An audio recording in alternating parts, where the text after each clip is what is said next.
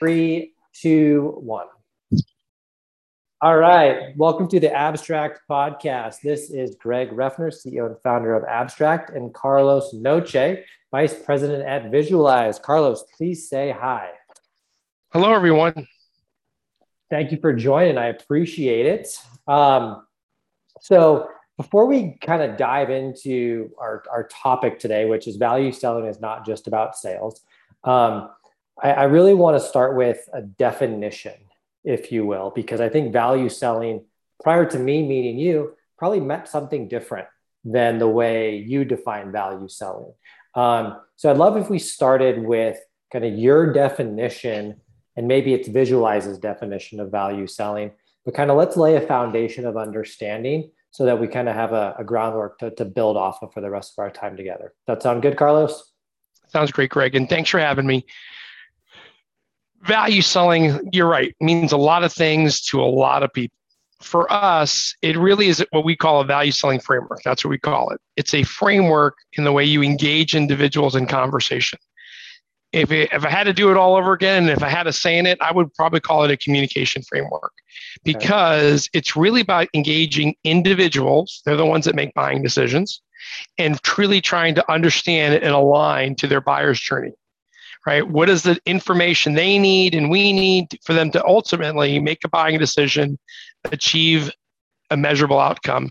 In fact, let me give you two just avenues of it. If you think about technology companies today, right? You think about software as a service or computing, folks, the good news is we made it easy for them to buy. Hey, great product. I love it. I'll sign up. If they don't see a value, we've also made it easy for them to switch.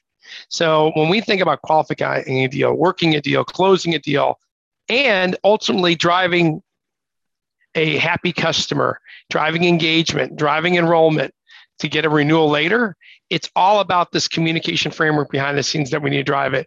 And if for any other industry, it's the same thing I've found over the years. You know, their buyers are asking themselves 4 things. First one, should I buy? The whole why change now, and why change with you? Number 2, is it really even worth it to change? Not only financially what it costs, but also the risk of change to me personally, right?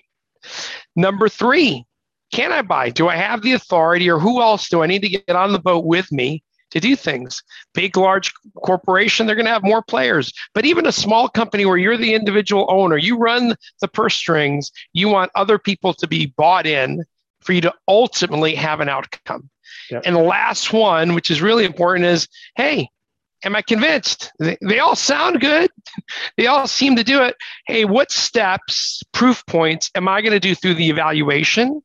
And what is the timing to, what happens afterwards? How do I go live? Making this really end in value realization. That is what customers ultimately want. And if you think about what we sell, that's what we want. If they get value, they're going to renew, they're going to continue working with us, they're going to be referenced for us in other areas. I love that. Okay, a couple of things I want to drill down into on that topic. So you mentioned people buy from people, right? It's Sally, the marketing director, or John, the VP of sales, right? That you're selling to. One of the things that I've seen in my sales career, Carlos, and I'd love your perspective on this, and maybe how your communication framework maybe aids as a way to bridge this gap. But you have CEO of company saying we need to, do account-based sales and accounts-based marketing, whatever buzzword acronym we want to use today. But ultimately, the sales team realizes I'm selling to John first. I need to make them my champion. And how do we start to bridge that gap between an understanding that the customer, and I'm using air quotes here, renews, right? The customer, the vendor that you're paying, that's paying you, pays the bill. But it's ultimately John, Susie, Sally, whoever that end up doing the buying and end up using the product. And so how does the communication framework kind of tie that together so that we don't lose the fact that we're still selling to people? Great question. So one of the tools that we have is called a value prompter. In prospecting, it's our prospecting prompter. And I bring it up not to sell a tool, but to the first field on it is contact, individual. And if I was prospecting, it would be role in industry. So either I'm prospecting to VP of marketing, director of HR, manager in IT, and maybe by industry. And if you really want to even go a step further, you can go by size of organization. And then once you engage in an account, hey, I'm working with Sally. She's the VP of HR. And I want to try to uncover data such as, hey, the why change now? What's that critical business driver that's really driving the organization's need to actually change what they currently do? Or can I uncover one that creates urgency because she may not even know I could solve problems that she has. Yeah. Yeah. She may and then it drives into the problem, solution, value, power, and plan. But you get the idea, it starts with individuals. The problem is people try to do it for an account or an opportunity. Yeah. And Greg, that's what you're talking about. We blend everything together, assuming everyone's the same. Yeah. And they're not, right? They're definitely not. So great. I love that. Looking at your career and the success you've had, Carlos, you probably could have gone anywhere. Like, why did this concept of value selling align to you personally so well? And kind of, I'm going to do what I always tell my reps not to do. I'm going to ask two questions at once. But how have you seen that impact your life personally? And, we'll kind of leave it with two questions, and I won't break the rule of three questions at once. So since probably no one's listening to this right now, I'll let you in on a secret. When I got out of college, I studied accounting. Okay. And if anybody really knows me, I don't have the personality of an accountant. No offense. But after my first year of being a staff accountant, I switched to accounting software. And my standard joke was, I'm a creative guy, creative accounting usually equals fraud. So here I am. So career path wise, I didn't take the normal path, I think sometimes. I'm also not the pushy, cutthroat salesperson. Again, not trying to offend anybody, but we've all seen them out there. They might be awesome in certain situations. That's just not my personality. So value selling really related to me because, hey, at the core of it, Greg, it's really about helping people. So, hey, if we engage, before we talk about my products, my services, I want to try to understand more about you, your business, and your current situation. If I can help you, great. If I can't, I won't waste your time or mine, right? That's what kind of got me into this whole sales path. I did software sales for 20 years. I was global VP of sales and service. And about 13 years ago, I took a sidestep to do this value selling training, which honestly, I thought I was going to do for a year. Here I am almost 13 years later, because I really do love what I do most days, but I do love what I do. I love helping people. I love the positive reaction. Now, what was the last part? Like, why did value selling work for me? Yeah. Why does it continue to work for you, Carlos? So first off, no joke, I use it every day to sell our services into accounts. I follow my framework. Even when people ask me to come in and talk about something, I follow my framework. Why? It gets me the information I need to truly help someone versus just pitching them, which is a pet peeve for me, right? Nobody wants to be pitched. Right. So I will also tell you, even when I was a worldwide VP and I say, hey, I've been through 11 different programs. Here's the framework I do to engage with someone. And here are the three main reasons I did. It's simple. I am not that smart of a guy. If it's too complex and heavy-handed, it's just not going to continue to work for me. Two, it worked. I would never have been Global VP of Sales and Services without having a way to really diagnose opportunities, figure out the gaps, get people on it to do something about it, and win. It created a lot more credibility and more accuracy in my forecasting, and it really helped propel my career. Number three, kind of going back to the simple, hey, look, I joke about, I can explain this on a napkin in a bar in Mexico City to a partner. It does not have to be so complex. If you think of it from a perspective of people's buying decisions, not on beating them over the head and getting them this, just trying to get them to sell them something. I love that. So going back to you start with the person, and the whole concept is going back to the buyer and being aware of the buyer's journey not fitting them into the mold of how you want to sell. So that's a great reminder, because I think that's something we often forget about. We want to tailor the sales process to how we want to sell, with very little understanding of how the buyer actually wants to buy. And so I love that. And being relatable, because you like, when you believe in something and when you've been personally impacted by something, it is so much easier to sell, because that passion shines through your voice and your body language and your tone and your pitch, right? And so I can imagine selling your guys' services is very easy for you because you believe so much in it. Yeah, absolutely. It's sometimes we laugh in a workshop and it's like, well, obviously it works. You sold our leadership. And they asked me, can you walk me through what you did? And I go, it's really simple. I got this cool thing called this value selling framework. And I go, I followed it, and you can get their leaders. I did one deal. There's one executive, there's multiple, but there's one executive I have worked at 3 different accounts. Okay. And when he went to the third company, he basically called me up and goes, hey, Carlos, we're going to do it again. No need to sell me. We've worked together. We've been through 15 workshops together. I got it. And I said, hey, I get it. His name was Kevin. Kevin, can you at least share a couple of facts with me? Like, what's driving this? Tell me about the organization. Who also be involved? Well, I got a new VP of sales. Can I interview him? And I go, Kevin, at the end of the day, you don't want it to be your program. You want it to be their program. And Greg, I can tell you, yes, I still won the deal. But it went from something that, hey, we're going to do this in Q2 to no, we got to do this in Q1 as part of our kickoff, because that VP of sales says, I ain't waiting. So the process worked for me.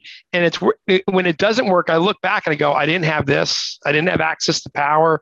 I didn't have a good, critical, compelling reason why they were going to change, business issue. I didn't differentiate myself, right? I allowed myself to become commoditized. Though all those little aspects are usually what bites you in the butt later on. I love that. You can do a post-mortem. And usually, good sales professionals can look back in a deal and go, yep, I know why I lost this deal, right? And having that communication framework to follow along is just, I know a lot of reps who are like, oh, I know what I'm doing. I've been doing this 10 years. And you go, okay, well, do you win 100% of your deals? Well, no, I only win 25% of my deals. Okay, well, maybe let's go back and what are we missing, right? Did you not get enough sleep the night before? And did you forget to ask a question? And that question is, clearly articulated in your framework you're supposed to follow, but that framework never made its way out to your desk. Why not? So it's, we all can always be improving, and none of us are perfect. So having guidance every step of the way is so fundamental to success in sales. So I'm a big believer in that. So thank you for pointing that out. It's kind of like athletes. Imagine if you've been playing ball your entire life since you're a little kid. When you hit the pros, would you go, hey, I don't need practice. I've been doing this my entire life. I don't need to figure out the playbook. I don't need to go practice a pass. I got it. You would never think that. Same thing with being a musical, playing a musical instrument, being part of a band. It takes practice and discipline in what we do. And sales professionals that are serious about their profession are constantly looking to get better.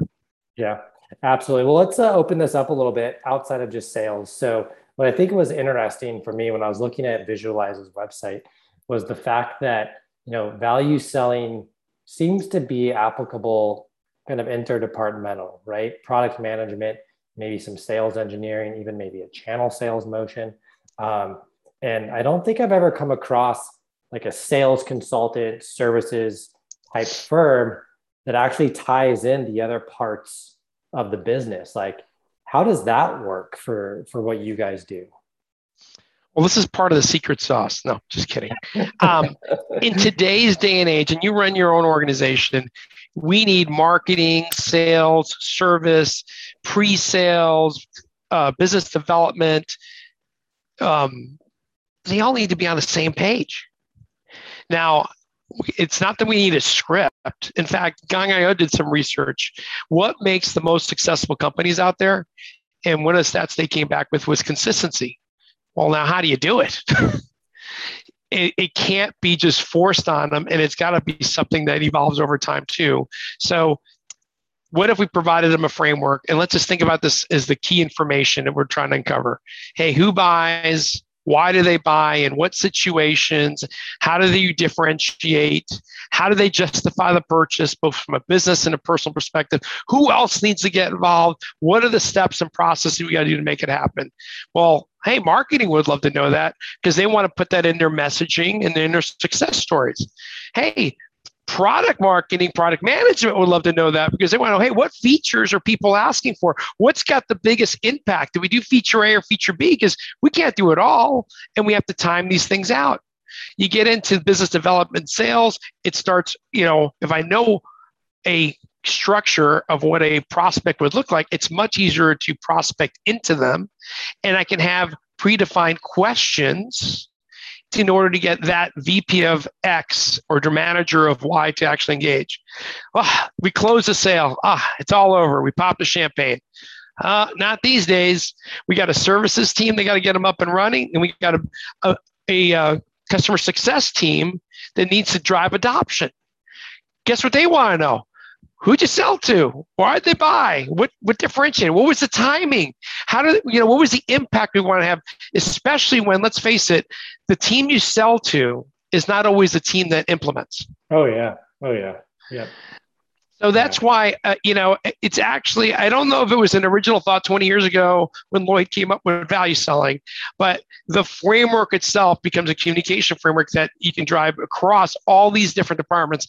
And Greg, the accounts that I've had that really opened their eyes to that have had huge success because now I have, sales engineering pushing sales to get, hey, we need to do more discovery. I don't know enough to do a custom demo. We got services going, you ain't getting that SOW. I need these contact points to really be able to get me real pricing. And marketing can not only help on the front end, but they're at the back end as well, because it's really a loop, right? If you think about selling, we want them to buy and buy again. Yep. Every month we need them to buy again. We need them to buy more. So yep.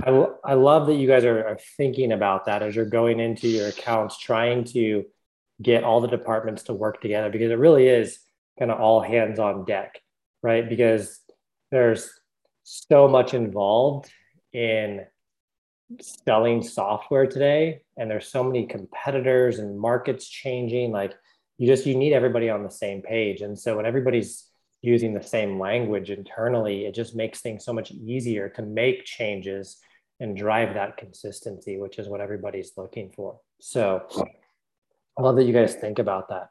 We're kind of wrapping up with a last couple of questions. So you guys have your qualified prospects formula.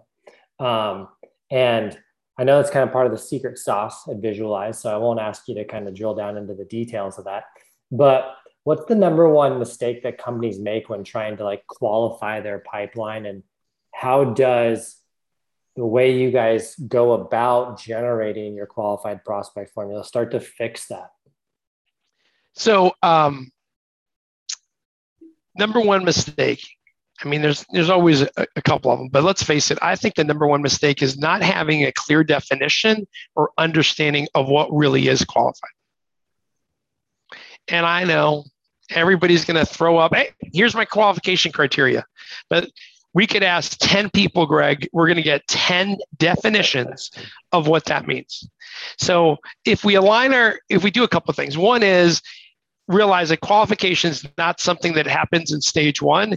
It's something that happens consistently throughout the whole project. That's so true. Okay. So, but okay, well, Carlos, that's great, but I'm at stage one. All right, so let's talk about, we get the MQL. We're trying to turn it into a lead. We're trying to turn it into the stage one type of opportunity. Hey, what key elements of information do we need?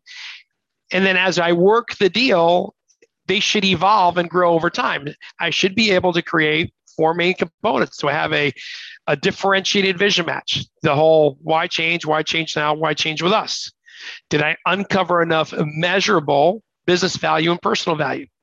If you believe in creating champions, it's got to be in their best interest to be a champion. That's what personal value is all about. Right. 2 more, power. Who's involved? Not just our champion or someone that signs the contract, but all the people that could say yes or no to our deal, including procurement, security review, legal, so that we could truly understand the process behind to get this thing signed. I joke, Getting a technical win is half the battle. Getting it to signature is the other half, right? Hey, last part, we call it a plan, but basically the timing, the when, the steps. What are we going to do to convince them? We do a discovery, we do these initial calls, we might do a presentation, we go over architect. Hey, these are all proof points, steps in the process. Instead of just planning one at a time, if we know why people buy from us and what are the key steps they should be doing, shouldn't we have those outlined and work with our clients as, hey, here's the process we follow. And by the way, the biggest mistake at the end of this process, it should not be a close plan. I have not met a buyer that says, oh my God, I'm just so excited for you to close me. Right?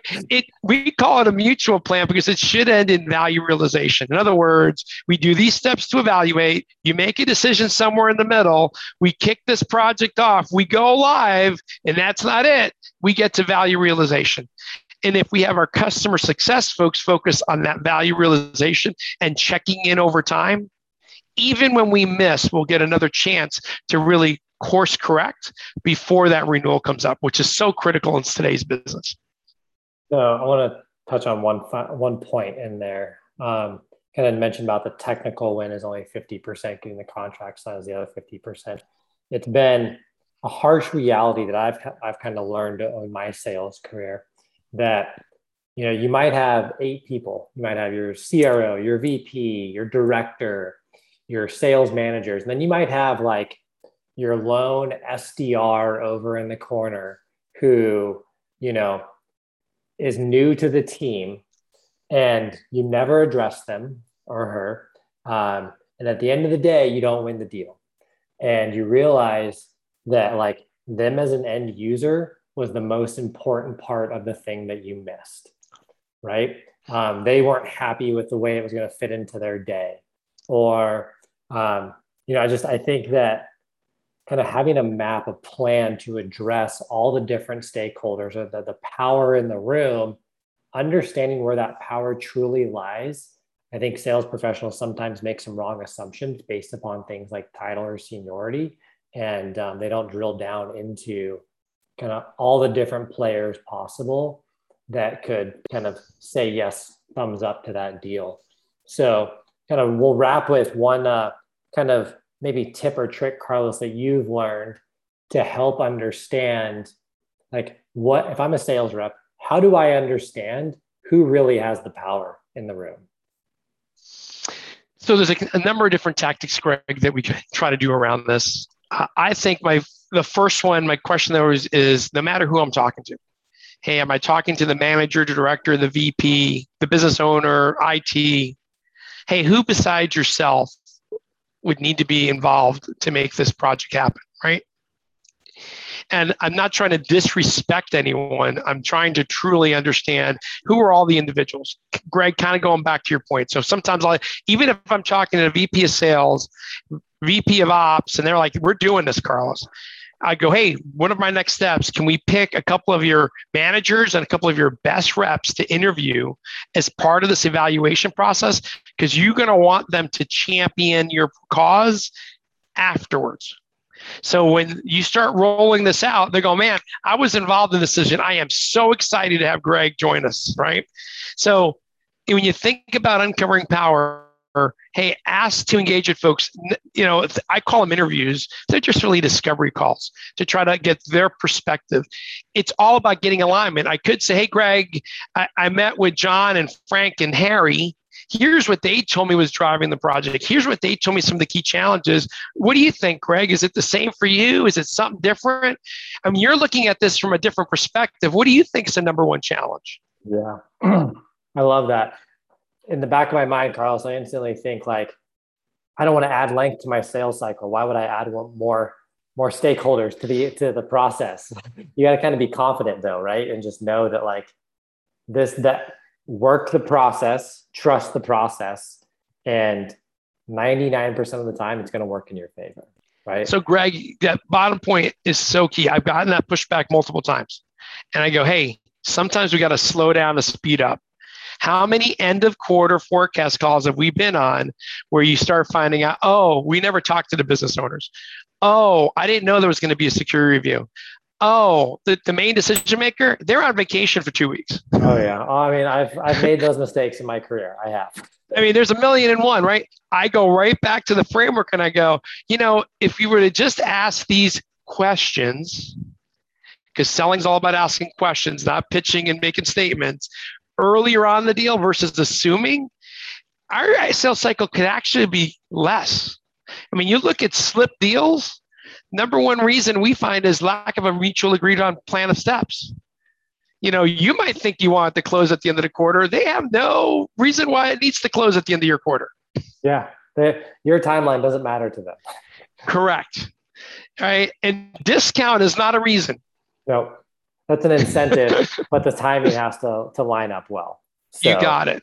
In fact, I would argue you would have to give less discounts if you could tie to their timeline and a better forecast accuracy. So yeah. I agree with you, Greg. Sometimes hey, I don't want to slow this down. I don't want to ask a question because I'm afraid about what the answer might be. Yeah. But hey, it's either going to bite you now or bite you later. I'd rather know odds now. are it is not going to just pass over. That's why you ask these either specific questions you're trying to uncover on every deal. And I mean, hey, good news. They may say, no, we're not going to have to do that. Yeah. I mean, you might actually get information that accelerates your deal, right? Yeah, yep. Absolutely. But my gut is they usually don't buy software every day or technology or whatever we're selling every day. And they sometimes don't know themselves. That's why we need to be the professionals and have a framework and process to follow. I love that. That's a good reminder. That's I'll write that down on a sticky note and stick it to my computer because I need to remember that from time to time too. So Carlos, this has been awesome. Anybody that wants to get in touch with you, learn more about kind of you and visualize, what's the best way to get in touch with you, Carlos? Okay, so you can, of course, visit our website, visualize.com. Try to make it simple on purpose. You can reach out to me on LinkedIn. I purposely try to push data or content out of value every week because I'm trying to, help my own network get something of value for me. And hey, if anybody ever wants to reach out, my email is pretty simple, carlos@visualize.com. But I'd love to hear from you, even if you just want to chat through a situation. Helping others makes it, it's what makes life worth it. I love it. Well, I appreciate your time today. This was awesome. I got some good reminders and, kind of my biggest takeaway is value selling doesn't necessarily need to be kind of value selling framework, but more just a communication framework, right? Because ultimately that's all we're doing is communicating human to human, and we can make it super simple when we think about it that way. So appreciate the insights today. Thank you for your time and look forward to talking to you again soon, Carlos. Thank you, Greg. Bye.